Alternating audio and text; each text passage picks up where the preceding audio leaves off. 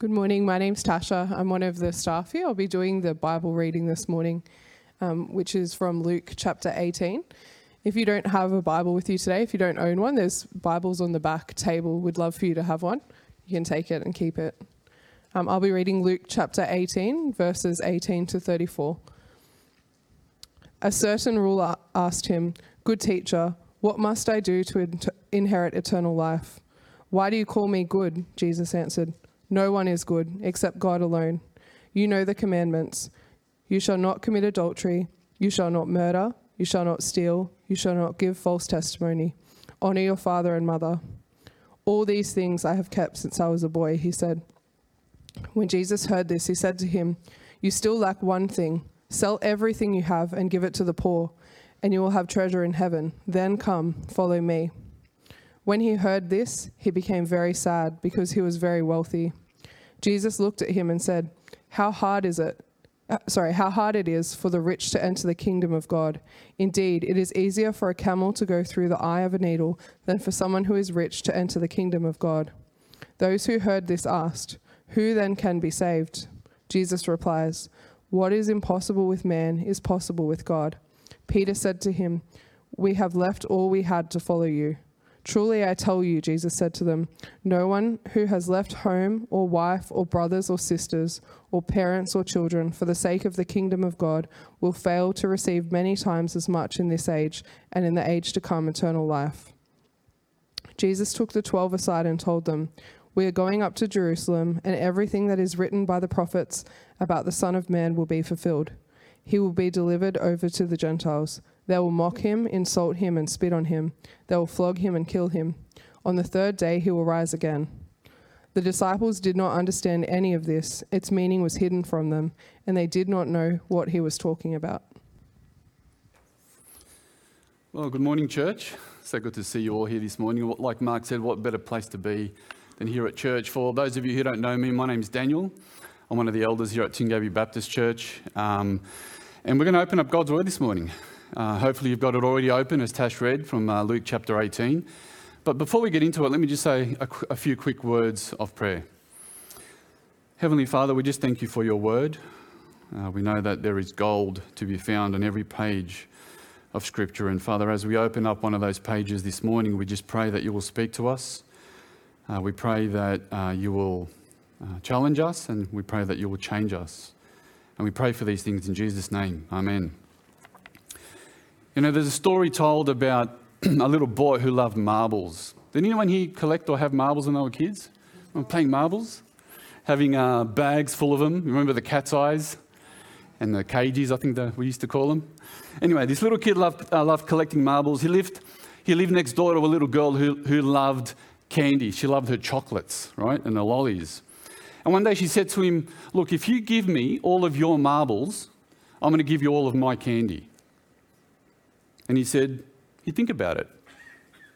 The next day, he hid a few of the marbles away in his room, these favourite ones, you know, the rarest ones. He hid them away, and he offered her the rest in exchange for her candy. And they did the swap. And that night, this little boy, he couldn't sleep. He tossed and he turned and he turned and he tossed all night. He was troubled. He spent the night troubled and sleepless. And what do you think troubled him so much that he couldn't sleep? What was it? What troubled him was the thought, has she really given me all of her candy? Now, for those of you who were here last week, you'll remember that the passage that RJ preached on ended with the section where Jesus is surrounded by kids, he's surrounded by children, and instead of sending them away, like the disciples wanted him to do, he instead calls them to him and he says, "Let the little children come to me and do not hinder them, for the kingdom of God belongs to such as these. Truly I tell you, anyone who will not receive the kingdom of God like a little child will never enter it." These are Jesus' words, right? You see, children have such a simple and such a refreshing approach to God. And Jesus says that we must receive the kingdom of God in the same simple and trusting way. And as we go through our lives as Christians, we should always maintain that simple and gentle and trusting spirit of a child when it comes to our relationship with God. And the reason I mention this morning is because it stands in complete contrast to the guy that we're about to meet in our passage today. And so this morning I've taken on the tradition of our pastors and I've split this sermon into 3 different parts. We're going to look at 3 different things this morning. The first thing we're going to look at is choosing not to surrender. Right? The second point is choosing to surrender. And then finally, the ultimate act of surrender. Okay, so choosing not to surrender, our first point. Now, the guy that we're about to meet this morning is mentioned in 3 of the 4 Gospels. Right? Matthew describes him as a young man. Luke, in our passage today, refers to him as a ruler. And Mark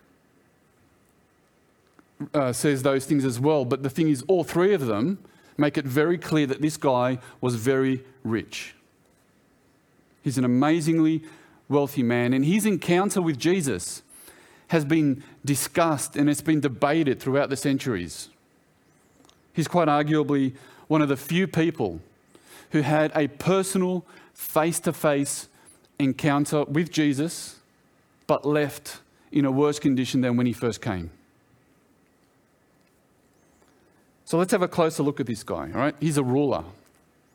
Now, he's probably not a synagogue ruler because generally they were older men.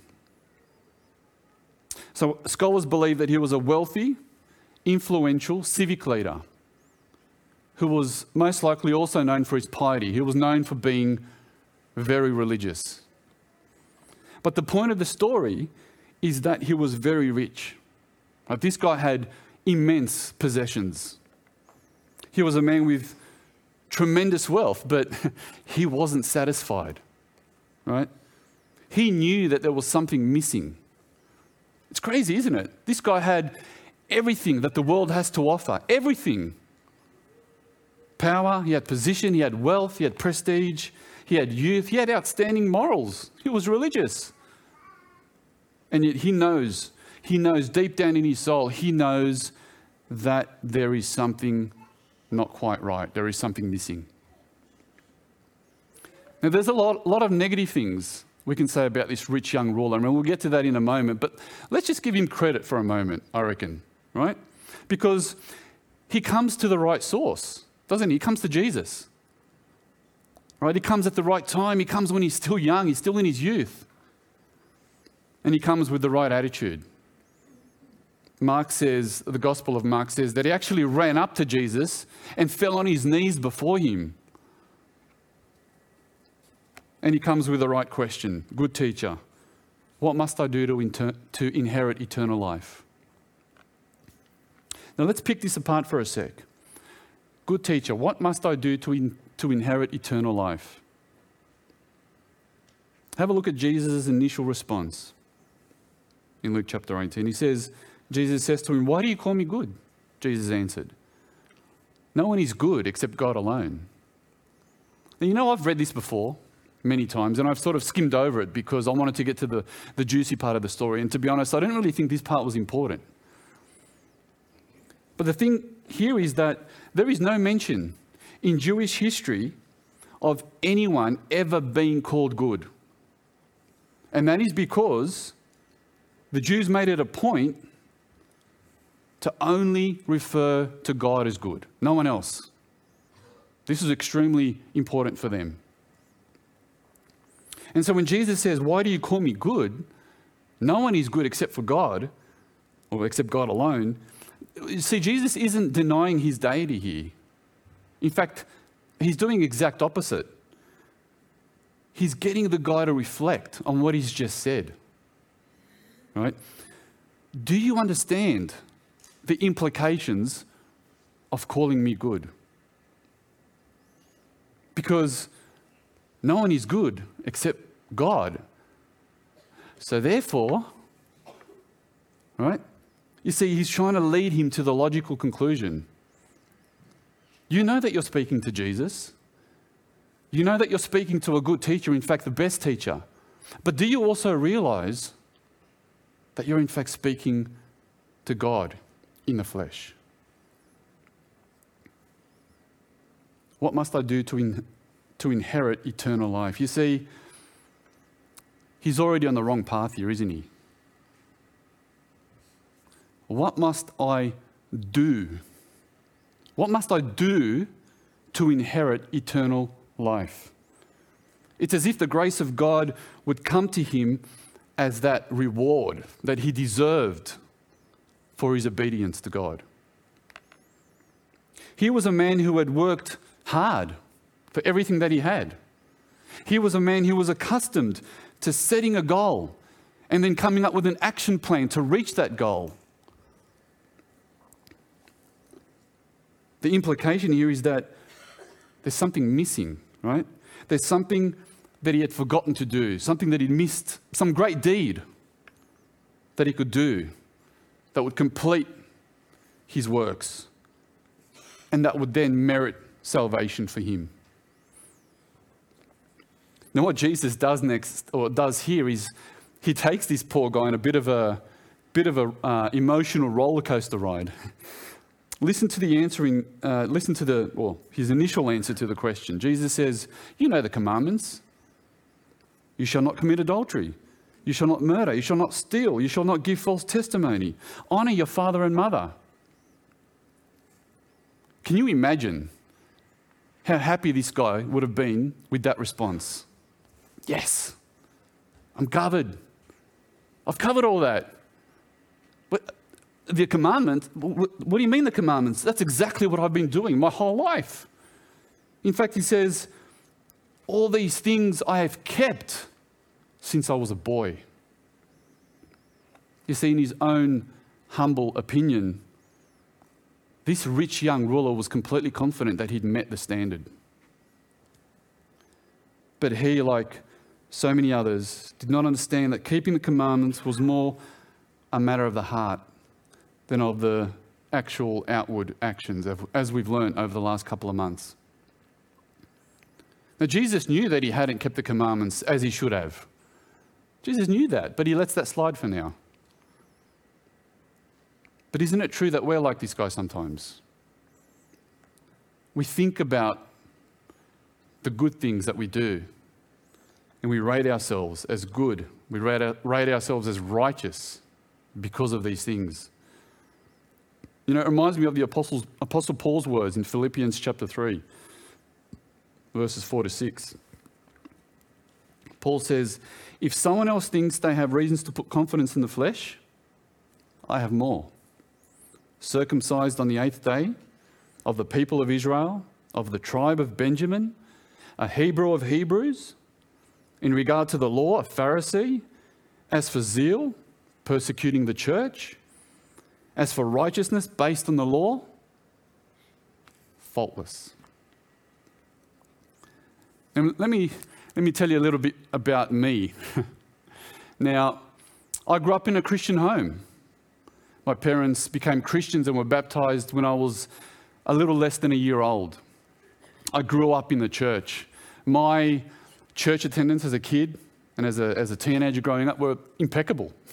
Every Sunday it was church morning. In addition to that, there were midweek Bible studies, there were midweek prayer meetings. I've never touched drugs. I've never so much as taken a hit from a joint. And as for any harsher drugs or harder drugs, I don't think I've ever seen any in the flesh. I've never been drunk.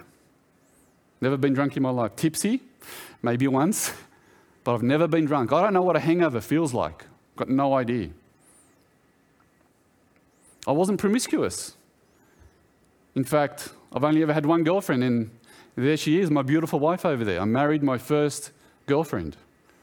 I was a virgin when we got married. Might not have been a 40-year-old virgin, but I was a 27-year-old one. Pretty impressive, right? But it doesn't end there. In the church that we came from before we came to this church, I was a deacon, served as a deacon for a couple of years, served as an elder for about almost 10 years. And before we left that church, and this was completely unplanned, I had preached my last sermon, I had preached my 100th sermon. And that's 15 to 20 hours of preparation per sermon, right? And now in this church, I've preached probably another 40 sermons. I'm an elder now, been an elder for about 6 years now. I was part of a group of very godly men and women who navigated this church through some very difficult times. I was part of another group of very godly men and women who were influential in calling our pastors, RJ and James, to this church, who are now navigating this church through a new chapter and a new journey. Pretty impressive stuff, right? I can be like that guy and cheer myself on, but here's the thing. As good as all those things are, and as grateful and thankful as I am to God for bringing me on the journey He's brought me on, none of those things has brought me even one step closer to salvation or to eternal life. None of those good things that I've done has made me any more deserving of entry into the kingdom of God than if I hadn't done them. What does Paul say? But whatever were gains to me, I now consider loss for the sake of Christ. What is more, I consider everything a loss because of the surpassing worth of knowing Christ Jesus my Lord, for whose sake I have what? For whose sake I have lost all things. See, there are a lot of people in this world who are relying on their goodness to secure them a seat in heaven or a place in heaven. And our rich young ruler was no different. This guy's on a high at the moment, right? Because he thinks he's good, he thinks he's sweet. But what Jesus says next kind of brings him back down to earth. All these things I've done since I was a boy, he says. When Jesus heard this, he said to him, you still lack one thing. Sell everything you have and give to the poor, and you will have treasure in heaven. Then come, follow me. Wow, he hits him right between the eyes, doesn't he? Jesus gets right to the very heart of the issue. You see, this guy was not as sweet as he thought he was. In fact, he hadn't even made it past the first commandment. You shall have no other gods before me. Because here's the thing, right? Let's not get misled here. It's not possessing riches that keeps people out of heaven. It's those riches possessing you that will do that. It's important for us to understand that Jesus never asked anyone else to do what he's asking this rich young ruler to do. Selling your possessions and giving your money to the poor is not your ticket to heaven. The point here is that when Jesus looked into the heart of this man standing before him, he saw a man whose very identity, whose very security for this life and the next was wrapped up in his financial portfolio. His wealth was his God. He was banking on his wealth, and not only his wealth, but his religion, his goodness, his morality. He was banking on those things to see him through into eternity. Now, to leave all that and to follow Jesus was the ultimate surrender of all that he had to the will of God. You know, there's this famous painting painted by German artist Heinrich Hoffmann back in 1889. And he captures the moment in this encounter between Jesus and the rich young ruler. The guy, you can see, is wearing his fancy clothes, he's got his fancy hat on. And Jesus is inviting him to give his money to the poor people in the background and to follow him. And the young guy looks down. He looks down as he thinks about the most important decision that this guy's going to have to make in his entire life. This painting captures that crucial moment, that decision between heaven or hell, the decision between life or death. He's only seconds away from deciding which way he's going to go. He considers the cost. Give it all away? Give it all away and follow Jesus? But man, I've got so much. I've earned it. And seconds later, he shakes his head and he says, no, it's not worth it. And he walks away. The Bible says he walks away sad. You see, this is our first point here this morning. He makes the choice not to surrender. So the question for us, I guess, is what is it that keeps you from completely giving yourself to Jesus? From making the choice to not just partially surrender your life to him, but to surrender your whole life to Christ. Is it money and possessions like it was for this guy? Is it a relationship? Is it an addiction? Is it a hobby? Is it that sense of complete control that you just can't let go of? What is the area of your life where you refuse to let God be God? You know, for a long time, this is what kept C.S. Lewis from coming to Christ. He didn't want to give up sovereignty and control over his own life. He wanted to be his own ultimate authority. And this is what he says. He says, there was no region, even in the innermost depth of one's soul, which one could surround with a barbed wire fence and guard with a notice. No admittance. And this is what I wanted. Some area, however small, of which I could say to all other beings, this is my business and mine only.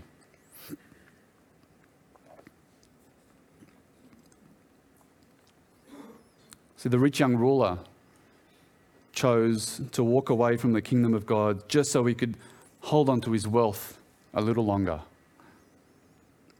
He chose not to surrender. But what's the alternative? Well, I'm glad you asked, because that's what brings us to point number 2. The alternative is choosing to surrender. As the young man walks away from him, Jesus looks in his direction and he says these words. He says, how hard it is for the rich to enter the kingdom of God. Indeed, it is easier for a camel to go through the eye of a needle than for someone who is rich to enter the kingdom of God. Now, what's Jesus doing here? He's using hyperbole to make this statement. Now, hyperbole just means an exaggerated statement or claim that is not supposed to be taken literally, right? And this one is so exaggerated that it's almost comical. So Jesus uses the biggest animal in Palestine, a camel, and probably the smallest opening or hole in Palestine, which is a needle. And in fact, the word used here refers to a surgeon's needle, a needle used for very delicate procedures. Jesus wanted to show how hard it is for rich people like this rich young ruler who had just walked away to enter the kingdom of God. Rich people like this young rich ruler who had just walked away, who hold on to their wealth tightly and who consider that wealth as their source of trust and their source of security and their source of provision, instead of letting go and trusting in God for those things. In fact, it's not just hard, it's impossible for someone to be saved on his or her own merit. Now, the people listening to what Jesus was saying, they understood his point immediately. And they couldn't believe what they were hearing. Right? Matthew says that they were astonished. Mark says that they were amazed at what Jesus was saying. And they asked, who then can be saved? You see, what Jesus was saying went against everything the Jews believed, because they believed in an Old Testament sort of prosperity gospel that the rabbis taught. And they taught that wealth and that riches were a sign of God's acceptance. They were a sign of God's approval. They were a sign of God's blessing. So the richer you were, the better you were in God's eyes. So in other words, if this good man who is rich and young and religious, if he can't get into heaven, what chance do the rest of us have? And Jesus says, exactly. Exactly. It's impossible. But look at the next line. Jesus replied, what is impossible with man is possible with God, right? Because God specializes in the impossible. When Moses had an army in front of him and an army chasing him, he faced an impossible situation. But God specializes in the impossible, and he created a 12-lane express highway in the middle of the sea, right? When Joshua faced an impregnable walled city, God told him to just march around it. What was that going to do? It was impossible. But the God of the impossible made those walls crumble. When the angel Gabriel visited a teenager named Mary and announced to her that she would give birth to a son who would be the Son of God. He would be the Savior of the world. Mary said, how can this be since I'm still a virgin? What did Gabriel say to her? Nothing is impossible for God, right? Now, I think at this point, now remember the disciples are around Jesus and Peter's there. And I think at this point, Peter, who is standing there, I think he's slowly starting to get it. You know, he starts to wonder if his own personal sacrifice was enough. He had left a lucrative fishing business. He'd abandoned his wealth and any future wealth. He'd even left his wife in the care of others in order to devote himself exclusively to the Messiah and to his mission. Peter said to him, this is to Jesus, Peter said to him, we have left all we had to follow you. You know, I think that what they had just witnessed and heard had led these disciples to think about their own salvation. See, they were still in the process of learning who Jesus was and what it meant to follow him. And so Peter says to Jesus, look, Jesus, we've left. We've left everything to come and follow you. Here was a man who didn't yet have the full assurance of his salvation. And what Jesus said about the camel and the needle kind of freaked him out and made it impossible to inherit eternal life and to be saved. Peter thought he was saved, but what if he wasn't? What if he was still lost? What does Jesus say to him and to the others? He says, truly I tell you, Jesus said to them, no one who has left home or wife or brothers or sisters or parents or children for the sake of the kingdom of God will fail to receive many times as much in this age and in the age to come, eternal life. See, what does Jesus do here? He reassures Peter and the other disciples. They've all done what he's just said, right? They've all left behind wealth and possessions and people, loved ones. The disciples have fulfilled what's been asked of them. They fulfilled the very thing that the rich young ruler couldn't or didn't want to. They had done the very thing that Jesus said the other guy had lacked. Where he chose not to surrender, where he chose not to sacrifice, they've decided to sacrifice and surrender all just to follow Jesus. See, they've already done it. They've already done it. They have left all to make God first in their lives, to have no other gods before him. And their reward, according to Jesus, says they will receive many times as much in this age and in the age to come. You know, we've been looking at things from our perspective, right? Asking whether Jesus is really worth it for us. The rich young ruler asked this question and sadly decided no. He wasn't worth it, and he walked away. I'm sure the disciples asked themselves the same question when Jesus called them to follow him. And they all decided that yes, Jesus was worth it. He was worth leaving all behind and surrendering all to him and to his mission. But what Jesus says at the end of this passage kind of gets us to ask a slightly different question. Are we worth it? to Jesus? Are we worth it to Jesus?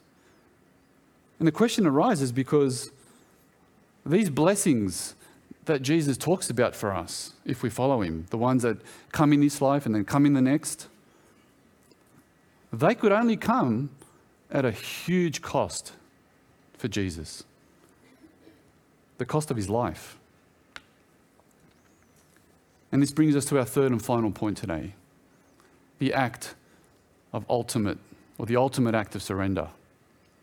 Have a look with me at Luke 18, verses 31 to 33, and it's up on the screen there. Jesus took the 12 aside and told them, "We are going up to Jerusalem, and everything that is written by the prophets about the Son of Man will be fulfilled. He will be delivered over to the Gentiles. They will mock him, insult him, and spit on him. They will flog him and kill him. On the third day, he will rise again."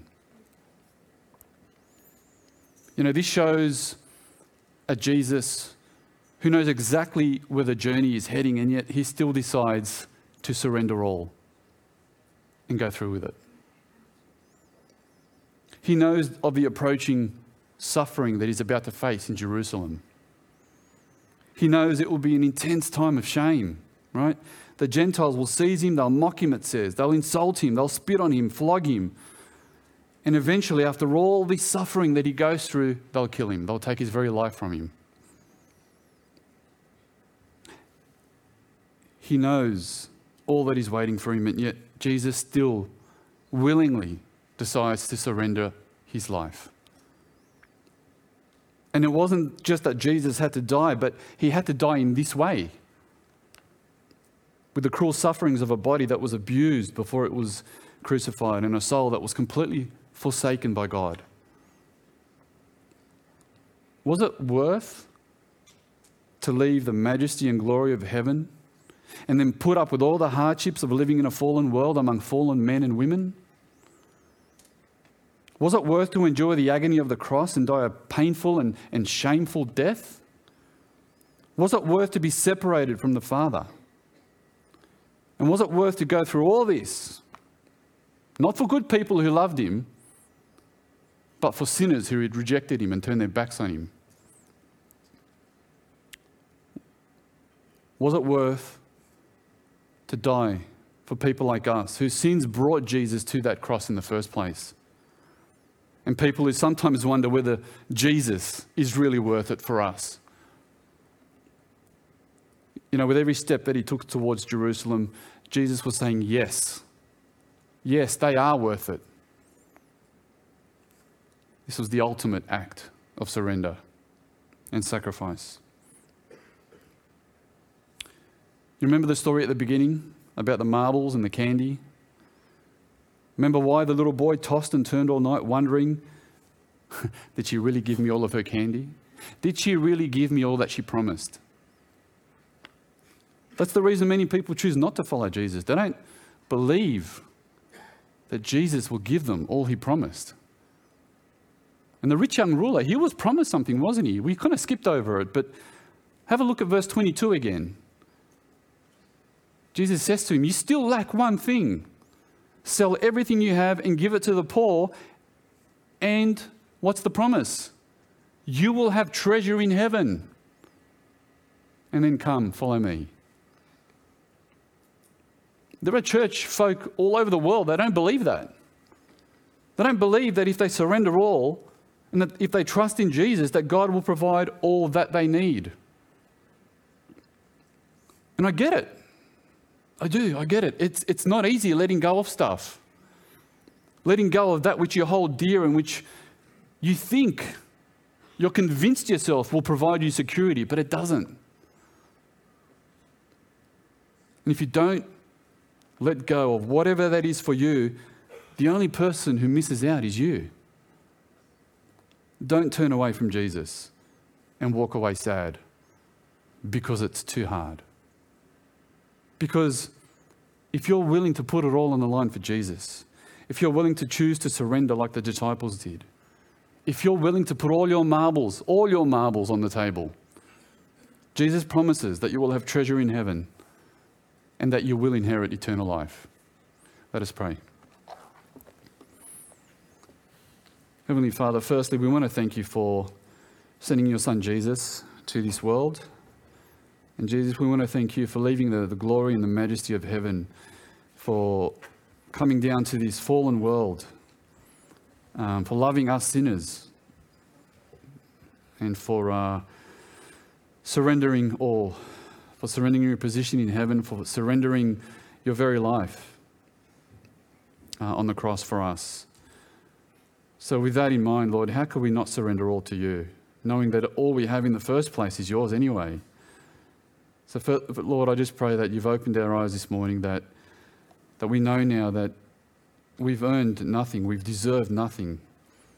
But all that we have, all the good things, whether they're material or spiritual, Lord, they all come from you. And you are the source of all goodness and all gifts. And we thank you for that. In Jesus' name, amen.